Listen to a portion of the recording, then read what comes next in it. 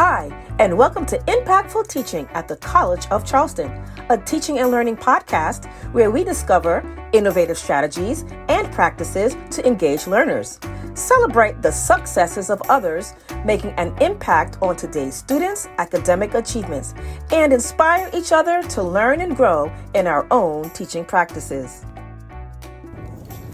Hello, and welcome to Episode 5, Part 2.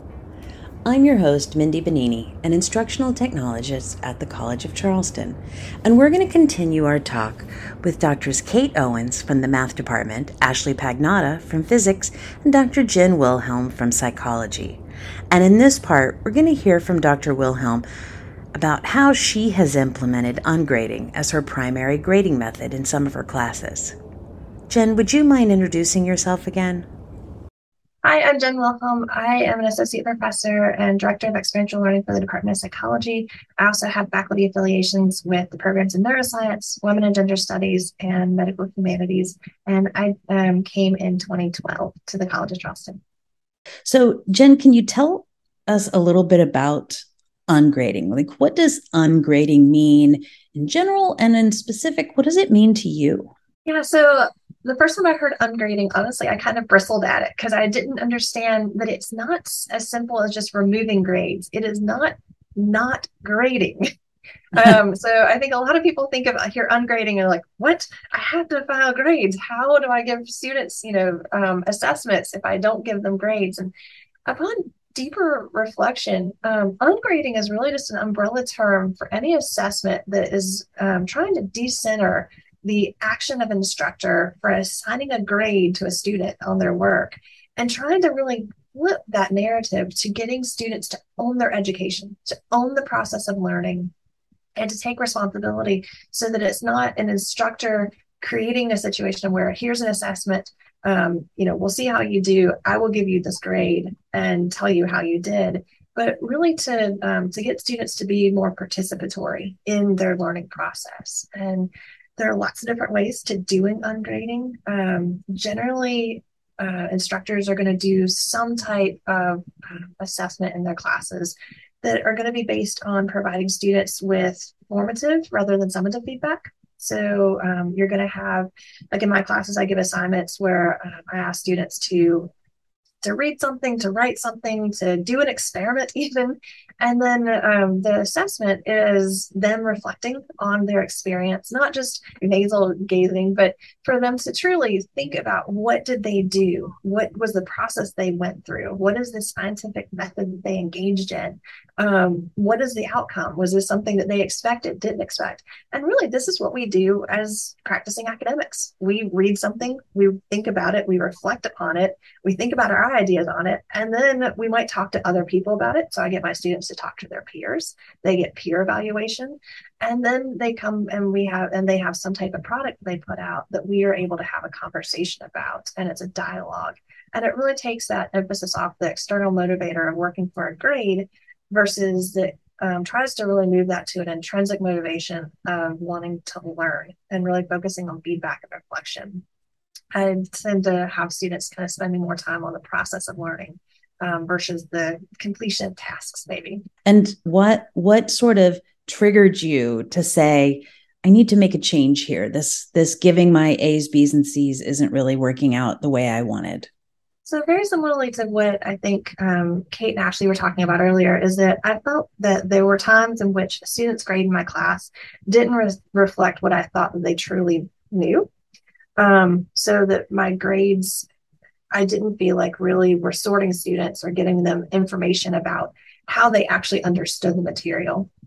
I also had situations in which a student would come in, would not know a concept or be able to perform at a certain time based on my schedule that I created, on my syllabus, but maybe would pick it up a week, 2 weeks, 5 weeks later. And at that point, based on the traditional grading structure that I've been using, it was almost too late for that to be really assessed. So their grade on that assignment had failed them, or they had not earned those points at that time.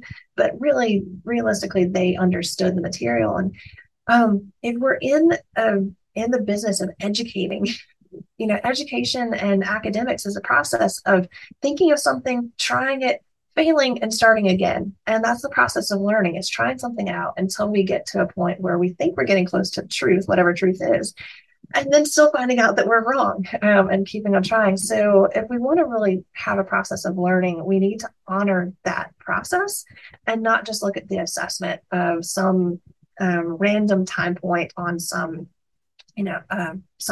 assessment that we came up with. So I started moving into using more authentic assignments, having a lot more feedback, thinking about ways to focus on that, the process. And I tried different techniques, including standards and specification-based grading, which I still use in some methods. So for example, I provide specifications for assignments. So a student might come in and they have a paper to write, and I will give them specifications for that paper. So they have something that they are targeting. We have learning goals, we have outcomes, but then the assessment of their work on that is going to be met with their reflections on it, their evaluations, conversations with me, as well as iterative drafts that they might do to be able to go back and correct the work. And what I've found as I've moved into this is actually a model that, for at least some of my classes, especially my upper level neuroscience classes, really models better the academic life. So especially in my upper level neuroscience lab class, we want to have these students come in. I want them to model what it's like to be a neuroscientist and, still in their student capacity. And if I'm just assigning the papers and giving them a grade, that's not really realistic for our professional life, or it's not a good model. In fact, most scientists, we do an experiment, we find out we're wrong, we try it again, we make mistakes, we go through these processes until we come out with something that we're like, hey, this is a cool, interesting finding. And then we don't turn it in for a grade. We go and we talk to our colleagues. We get peer feedback. We go and we talk about it at conferences. We submit it to a journal, but they don't give us a grade either. Instead, they give us peer feedback and ask us to revise and resubmit. And then eventually it gets published. But at no point in my professional career does everyone say, nope, that's a C paper. So it's allowed me to really kind of move our students into a more professional work, real work related model. And even if they're not going into neuroscience, they can appreciate that this is, an iterative effect that they're going to have in whatever profession they go into. That's awesome, because it is really any profession they go into. Even in my job, which has zero to do with neuroscience, I might write something up and run it by my colleagues before it gets sent out, or I'll think that this is going to be the best way to do something, I'll run it by them. So I really like what you're saying there about how you're using that. Can you give an example of maybe an assignment or something that you do specifically in your class that illustrates this process? Sure. So my neuroscience lab class, I think, is probably the best example, the easiest to kind of follow. So for this class, we are doing two big projects. It is kind of a group independent study. So they work together in small groups to design an experiment. And then the ultimate products that they're going to be producing is going to be some type of paper. It's a traditional APA formatted research paper. And what we'll do along the way is, instead of saying, okay, here, you need to come up with your drafts and I'll give you feedback on this, or I'll give you grades on those drafts, we're doing a little bit more in-depth feedback kind of. So the students will do very small steps along the way. So they might come up with their hypotheses, they have a conversation, we might have a group discussion in class about, is this a good hypothesis? Is it a good experimental model? They'll write their reflections. So that's going to go into a portfolio that they're going to turn in. So it's kind of a documents of work that can be used to show what they have done. We can go through, if something that they're doing isn't working, we just go back to it and they can then revise it.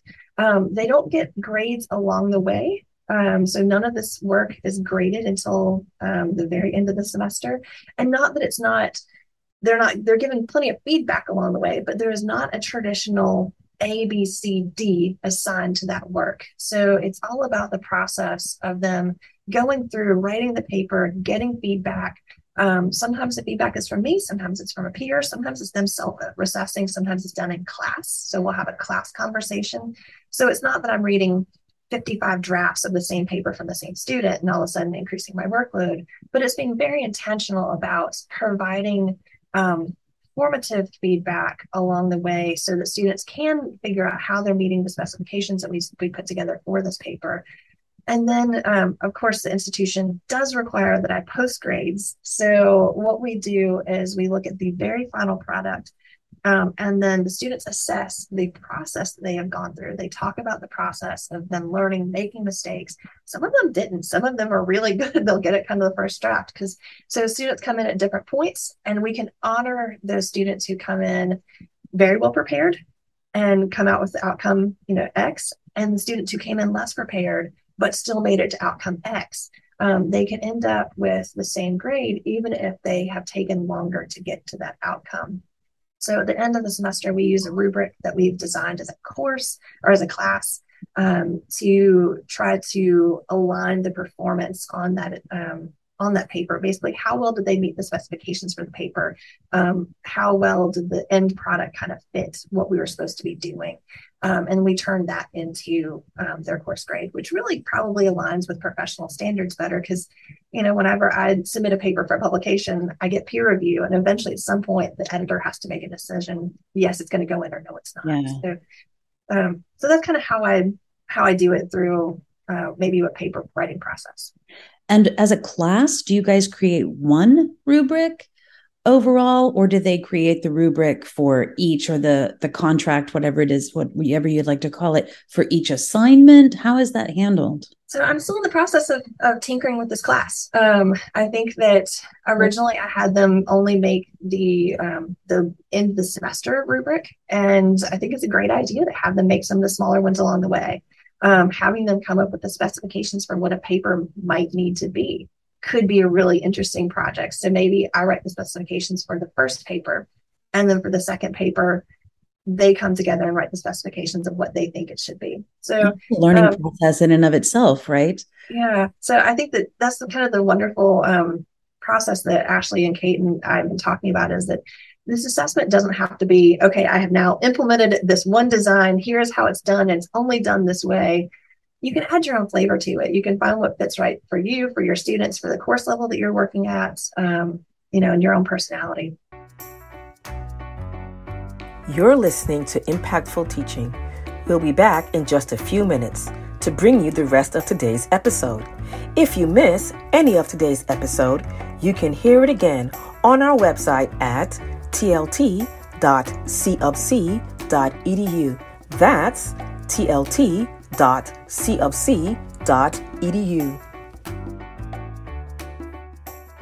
Attention faculty. Are you looking for a free, online conference with dozens of live sessions dedicated to best practices in teaching and learning? Do you want to discuss new pedagogical ideas and concerns with faculty from universities around the world? If so, then you'll want to attend the 7th Annual Teaching, Learning, and Technology Conference, or TLT-Con, May 16th and 17th, 2023. Hosted by the College of Charleston's Teaching and Learning Team, TLT-Con 2023 will feature special keynote, Jay McTighe, best known for co-authoring the Backward Design Framework in the award-winning and best-selling Understanding by Design series. McTighe is a veteran educator, speaker, and accomplished author. Add TLT-Con 2023, May 16th and 17th to your calendar today. You won't want to miss it. Once again, here's Impactful Teaching. So how are your students taking to this? What are they thinking about this? So I've been through this in several different iterations, and it kind of depends, honestly, on their background. So my classes tend to bring in students from both the humanities and social sciences, as well as School of Science and Math, and sometimes from another school on campus outside of one of those two. And it kind of depends on what experiences they've had in previous courses with grading. So students that have come in and they have very well aligned themselves with performing in a traditional grading background, come into my class and have a little bit of stress.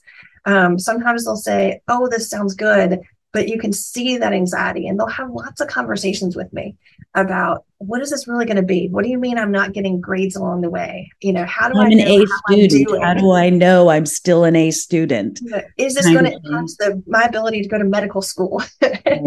I've had that conversation, but really trying to take time. So I take time at the very beginning of class, and then multiple times throughout the class, we have conversations about how they're being assessed and how they're getting this feedback. So it's not a one-time conversation of, here's the syllabus, here's how you're being graded, done. It's a kind of constant communication with students about, here's how you're doing in the class, here's what I think your strengths are, here's what I think you could work on more. And then really, as we go through that process, I think we start to get a lot more buy-in, especially when I talk to them about those soft skills that they're really building that will be applicable to a real work situation and to their future relationships. That I think once they understand that that's, really something that they can see being fulfilled in their future, they really start to get a little bit more excited about it. And letting them have some authority in creating the rubrics also gives them power, so that they realize that they're not just at the whim of a crazy professor who's trying something, they've never seen before, but they really seem to feel like they've been empowered to really kind of take control of their class and their performance in the class, and end up coming out feeling, in general, they seem to feel really excited about this opportunity. I think it's really important for us to think critically and reflect on why we do the practices that we have. Why are we using a traditional grading style? So I actually use traditional grading in one of my classes because it fits that class a little bit more appropriately than ungrading. And maybe I will change it up in the future, but it doesn't have to be an all or nothing experience. And we do need to reflect on what makes our students best prepared, and what we can do as instructors to really provide them with the resources to be able to learn to meet their own goals. Are you happy you've changed? I'm thrilled I've changed. Good. I think, like Kate and Ashley said, I don't have to make those fine distinctions of, how much credit is this worth? Is this paper a B paper, or is it a C paper, or is it an A paper? And I really know the students tried, but they're really not up to the standard, but they really tried. So, what do I need to change my grading? I don't have those conversations with myself anymore. I'm able to actually very quickly go through, provide what I feel like is helpful feedback, have conversations with the students that are more about learning and more about the stuff that I care about, instead of, hey, I got a 50 on this paper, what do I do? So it's made my time with the students a lot more enjoyable, my relationships with them a lot stronger, and that increases my attitude and my happiness by a lot. Yeah. Ashley, I see you nodding. Mm-hmm. Yeah, I agree that it definitely increases the relationships with the students. And it is, I'm sure you run into this as well. It's confusing in the beginning. They are, kind of like Kate mentioned, they are happy when they hear that they can sort of retest as much as they need to for my class. And I'm sure they're happy, like they like the idea of being able to, have the sort of control, like a lot more control over their grades in the ungrading system. When it comes down to the actual, like, wait, how do I actually do this? And how do I actually figure out what my grade is? It is a little confusing at first, but once they get that, especially sort of once they do their first reassessment, or once they come to office hours and are like, I'm sorry, I did not understand this in class. And we go through it and they're like, oh, cool. Okay, now I get it. They'll come to office hours to make sure they understand the concept and then do a reassessment. I don't know. I feel like I know my students, especially because I have fairly big classes. I usually have about 48 students. And so it's nice to kind of have a bit more of a connection with most of them. Actually, you hit on something that I get asked a lot is, what you're talking about is great, but, this isn't scalable. I have 100, 150 students in my class. I could never do this. And I think that, as we're talking, I think that it's something that is really scalable. Either of these designs is something that can be done in any size class, especially if, with ungrading, where I'm relying a lot more on the student self-reflections and peer evaluations. And while the students are doing multiple drafts, there are techniques and methods you can use to reduce your overall grading burden and make this something that you can really use with a lot of different students, or classes of different sizes. And I think that the consequence I have seen is that my office hours are busy. But I'm having good conversations during my office hours. Students are coming to see me, and they see me as a human. They don't see me as just somebody who's doling out a grade, but we have a conversation about real stuff. And I really enjoyed that consequence. Yeah, there definitely are ways to scale these methods. I like to do reassessments where they come to my office hours or come to extra ones they can sign up for if the timing doesn't work. But I know that some other folks at the college, even I think at least one other person at the college who's using this grading system, and definitely folks at other institutions are doing kind of like what Mindy mentioned way back in the beginning about having reassessments through our LMS where there's sort of a question pool. And in that case, you don't have to have an actual meeting with the student. It's not what I prefer, because I do like to actually talk to them and, have them be able to ask questions and all that kind of stuff. But it can absolutely be done automated. If you had a much larger class, you can absolutely take advantage of the technology to do that kind of thing. I also really like the use of technology for making this scalable. So that was something that I had not really thought a ton about. But in terms of making this a doable way of grading and giving all of this feedback, technology has really helped. So instead of using a pink or a red pen or a purple pen, like you said, Ashley, I don't use a pen at all. So I do most of my feedback orally. And I can sit and read a paper and have Zoom on, or one of the other video capturing systems where a paper can be up and I read and I comment as I'm reading on a student's work. And I'm able to give that oral feedback. And students have commented that they really appreciate that because they don't misunderstand my tone. They don't think I'm mad at them for making a mistake. Right. Like, oh, you seem like you're totally cool that happened. And not that I'm okay with mistakes, but it's easier for them to hear the tone of voice in which it was said. It also keeps them from having to read my handwriting, which is, can get really bad after a while. I also will post common comments. So I'll post a Google Sheet that has some of the common comments that I make. So students can read through those. So here's some things I noticed that y'all all have struggled with. And I can also, sometimes I'll highlight those in my videos, and sometimes I'll just kind of hit the things that I know the students struggling with and say, hey, go read these comments over here as well, that people have been struggling with. And then students can leave feedback using the same video feed software too. So they can use something like Flip or whatever. And it allows them to do this asynchronous, so we're not taking up class time to always do these feedback. And it can make it where you can give somebody pretty good feedback in 3 or 4 minutes of just speaking instead of having to take hours of handwriting and annotating. Although there's utility in that too.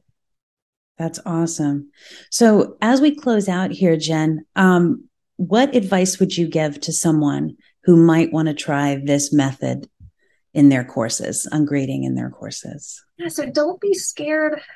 We have all been institutionalized, as academics. We have made it through the traditional grading system and probably found some worth in that. And so don't be scared to try to shed some of that. You don't have to just go and turn your whole class into an ungrading experience. You probably already ungrade already. So you're probably already giving students feedback.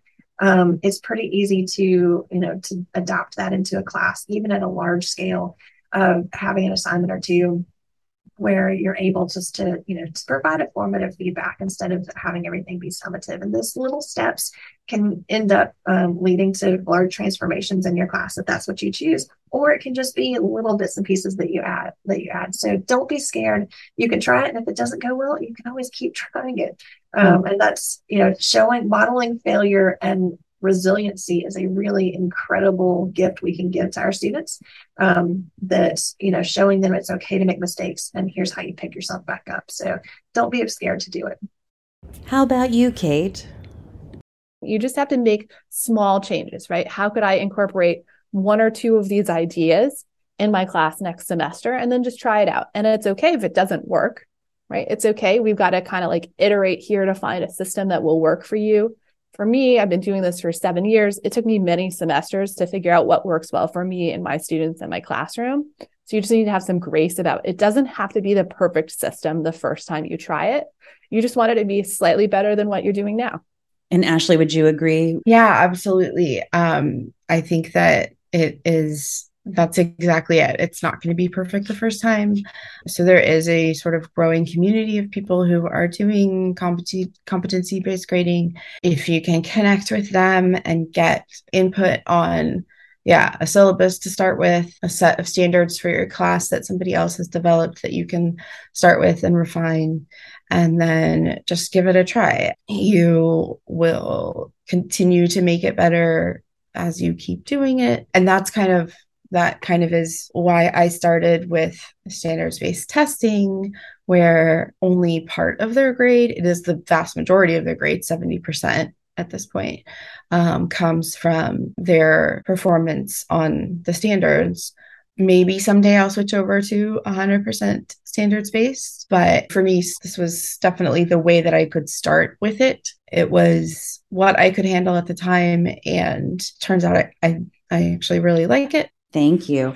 So it seems like from all three of you, our takeaways are start small, just add little pieces.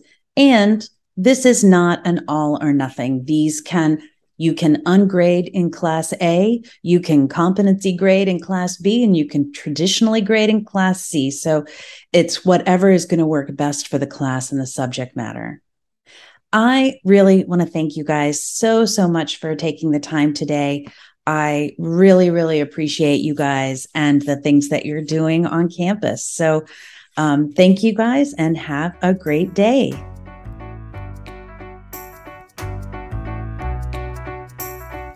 Thank you for listening to Impactful Teaching, brought to you by the Teaching and Learning Team at the College of Charleston. Until next time.